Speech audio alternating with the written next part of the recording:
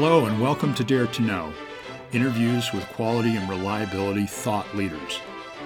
I'm Tim Rogers, and today we have a special interview recorded by Fred Schenkelberg in January 2016 at the Rams Conference in Orlando, Florida. Fred's guest for today's interview was Jerry Cohen, Senior Reliability Engineering Consultant at Ops a la carte. Jerry has over 40 years of experience managing quality assurance, reliability engineering, supplier management, customer field support, and application engineering for small and large high-tech organizations. He's worked as a corporate director, senior manager, and principal engineer.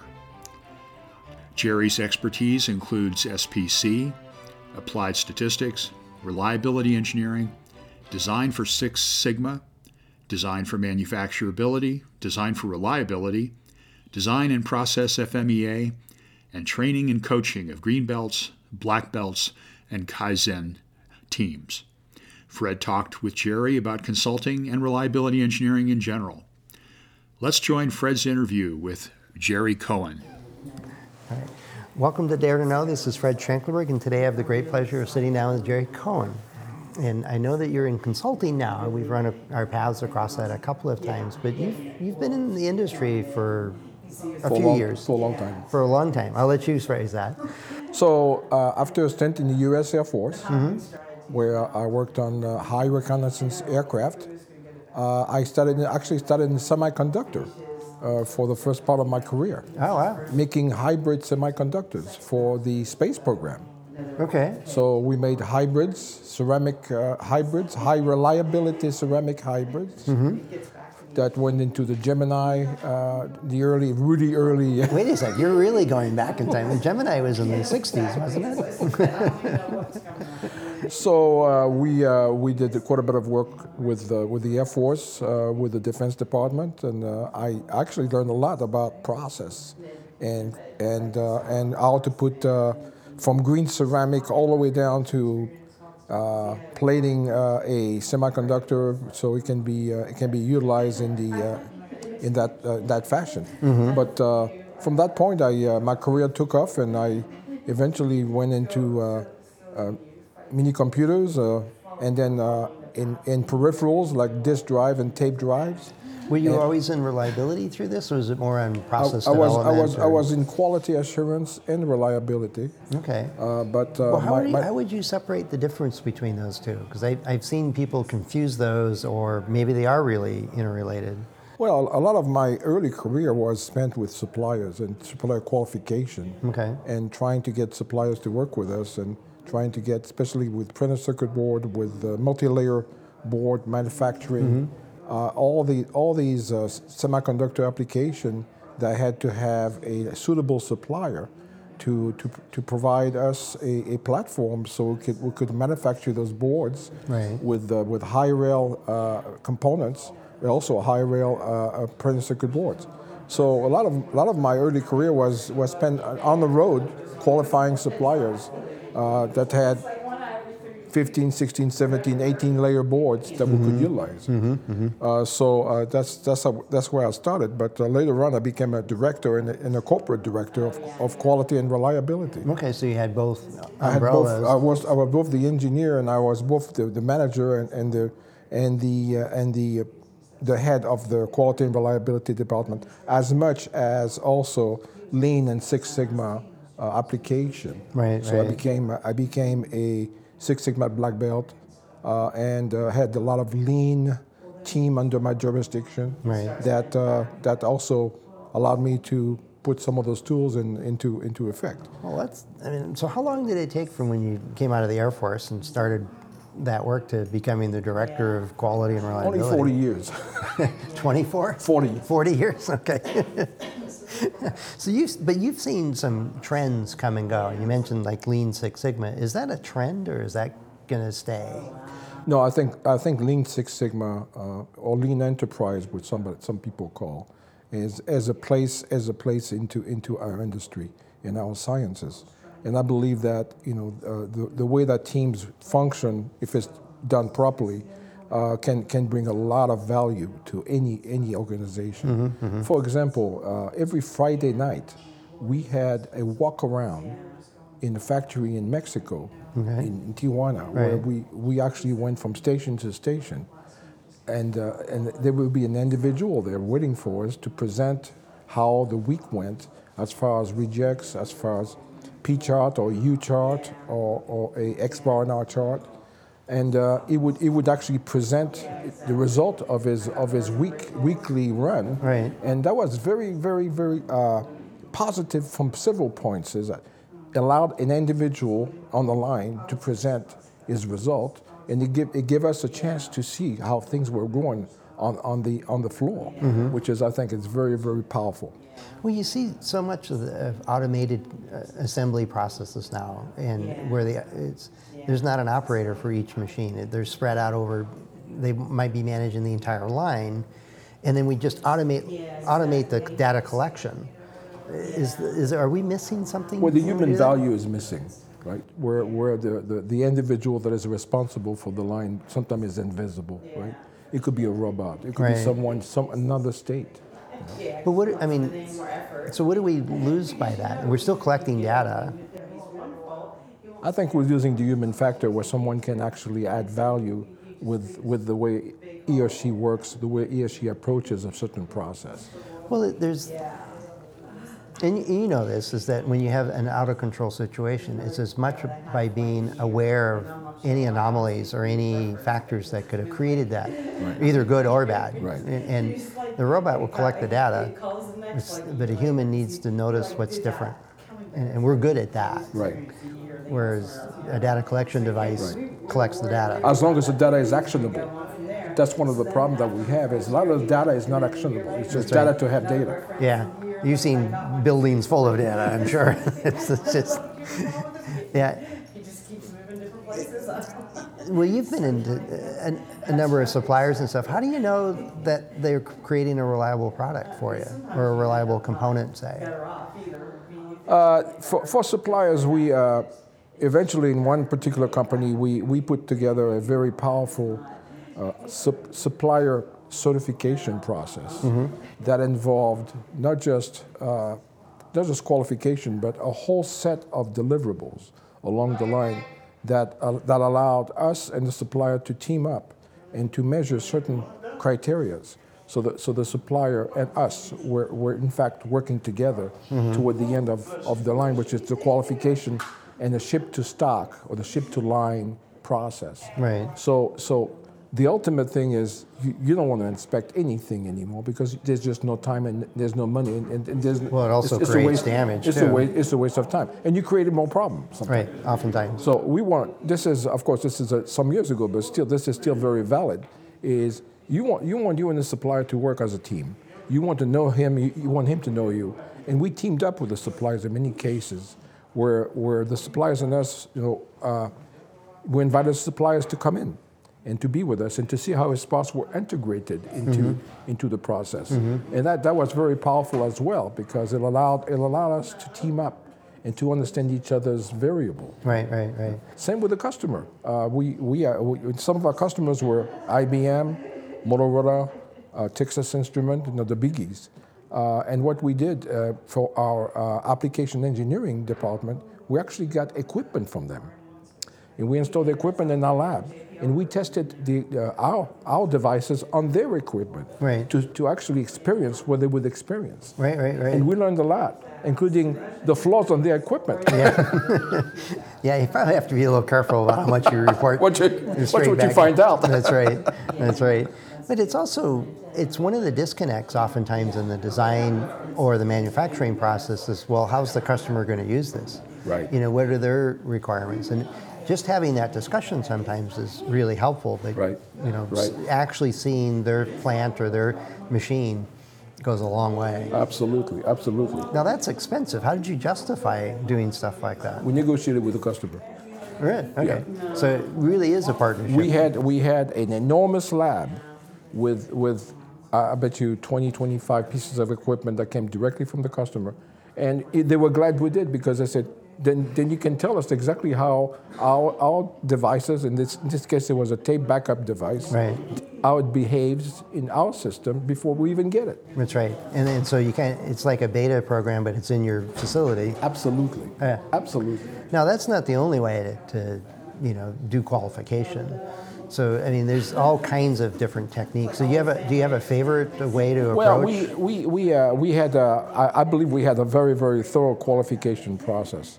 We broke it into three parts. We had an engineering verification test process, which was led by the engineering group by Okay. themselves. The engineering being the design development design teams. Okay. Yeah. This was followed by a DVT, design verification test, which involved engineering, quality, reliability. Now you have a team of people working Right. together. And it's the next level of qualification. Okay. Or you do margin testing, for example. You might want to do halt at that particular stage, or you may want to do shock and vibe, and all those things that DVT usually does. And then we have a third level of qualification when the product was more mature, called PMT, which is product maturity testing, which is included also the tooling, and also all the different elements of human factor, ergonomics, operator knowledge and certification, and so on and so forth. Especially if you have a factory overseas, when you're creating tooling in the U.S. and it has to go overseas, all of a sudden there's a big delta there. So the qualification of tooling in the U.S. and in overseas is a very important step. Yeah, and that's where we used to call it as we ramped up, and we worked really hard to get it on the actual production Yeah. equipment. Yeah. Yeah. And I mean, were these all pass-fail criteria? I mean, HALT test obviously is not, but would you just test a certain sample size and call it good, or do you use other techniques?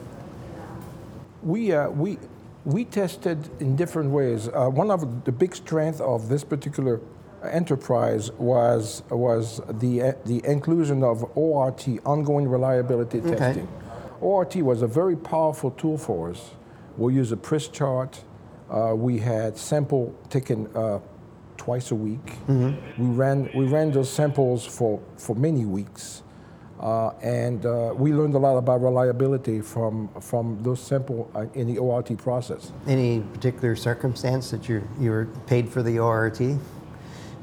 Well, the circumstances is that we were able to find many different errors that would have been included in the product later on that we found in ORT that people wouldn't believe. So it was like I said, a very powerful test for us, as well as reliability demonstration testing, which we did about 3 or 4 times a year. Okay, and so it'd be pulling units off your current production essentially, Right. Exactly. and go off and show that you're still there. Because, as you know, the materials change, the processes update, vendors change components, and a major ECO, for example, is introduced, engineering change order. Well, if you change something drastic in the product, how are you going to know what it's going to do? That's right. You've got to put either a demonstration test together or growth test together, or test it into the ORT to see how it behaves, right? And appreciate the delta between one and the other. So what have you seen as trends in our industry is concerning whether it's testing or qualification work, or what have you seen over your career as? Well, the trend now is speed. Is trying to get to now knowing how the product is robust faster than before. Right. So HASA, which is an audit process, right. is now being used a lot versus HAS. Rapid design application is robotics, design tools, robust design, some of the things being used now. Right. So what we used to do in 4 to 6 months now is 4 to 6 weeks, right? Right. And the tools are getting better. The tools are getting better. And stuff. Now, has the attitude towards reliability changed in your experience? I think it's more appreciated now. I think it's something that has come out of the early people in reliability is people you never talk to. they were in the lab somewhere and you didn't want to talk to them. That's right. They did the failure They analysis. did the failure analysis. That's about it. Don't bother me. The reliability folks now, I think up front, I think they're being recognized as having high value, and I think they are a key in producing knowledge that makes things better. Right. And safer. And safer. Yeah, and I've heard that from a number of folks on this Dare to Know show, is that a lot of what we do is focused on making things better. And if you're not, you need to rethink what you're working on. Yeah. So what would you advise, say, somebody getting new into the field of reliability? How do they start a career or build a career? And it sounded like you came in through quality assurance and it grew. Responsibilities. 1970, I've been in this business. A few years. Right. But given today, there's so many tools, there's so many ways to learn the program. My advice would be for anyone that wants to get into this business is get real comfortable with applied statistics and know your statistics inside and out. Mm-hmm. So that's more than just the normal curve in SBC. It's just more normal the curve. Whole thing. It's you were talking about normal curve theory, but also you were talking about t-test, f-test, chi-square test, design of experiments, both Takeuchi and classical. Talking about knowing how to manipulate data and to understand what data is telling you. Right. Being comfortable with data. And I would start there, and I would certainly would appreciate someone that has a curiosity for life sciences, knowing about how things fail, why they fail, spending time in the lab. I think people that spend time in the lab have a different appreciation than people that don't. That's right. Because you get to touch and feel what it feels like. And see what actually happens and examine failures. Experience it. Right. Yeah, that's unfortunately, you don't want your vehicle or your car to get to work to be your experience, unless you're in the auto industry, I guess. Exactly. But now you're in consulting. How long have you been consulting? About 5 years. I thought that was longer than that. Well, I was still working. Oh, okay. I was still working part-time, and then I met Michael many years ago. Actually, he came to visit us, and you may have been part of that visit. Might have been. At the Capstone Turbine, and back in 2004, 3 or 4. Yeah, I did some work with you guys. And so it was way back when. We became friends, and when the time came and I was available, we started working together probably around 2006 or 7. Okay. So it could be as much as 10 years. It is almost 10 years. I thought we've known each other a while. It goes too quick, doesn't it? Flies. Yeah, it does. So it's been good. I work about 20 hours a week. I do some webinars, from time to time. I'm about to present a paper late in the week. Oh, what's that on? It's about the application of two stressors in reliability qualification. Okay. All right. Yeah, I'll have to check that out, and we'll link to it in the show notes. Absolutely. So, do you have a website or other ways people can get in touch with you, or what's the best way to get in touch with you? The best way to get in touch with me is through my email. Okay. Which is jerryc@opsatacard.com. Okay. We'll add that to the show notes and link to it. And be more than happy. Yeah, and I have known through the years that you're more than willing to answer questions and provide feedback. My pleasure. And all that good stuff. You got a wealth of experience. It's hard to replace unless you have 50 years to go do it. So you got any plans? I mean, you're presenting later this week at the conference here at Rams. You got any books in the works or other projects in the works you want to plug a little bit?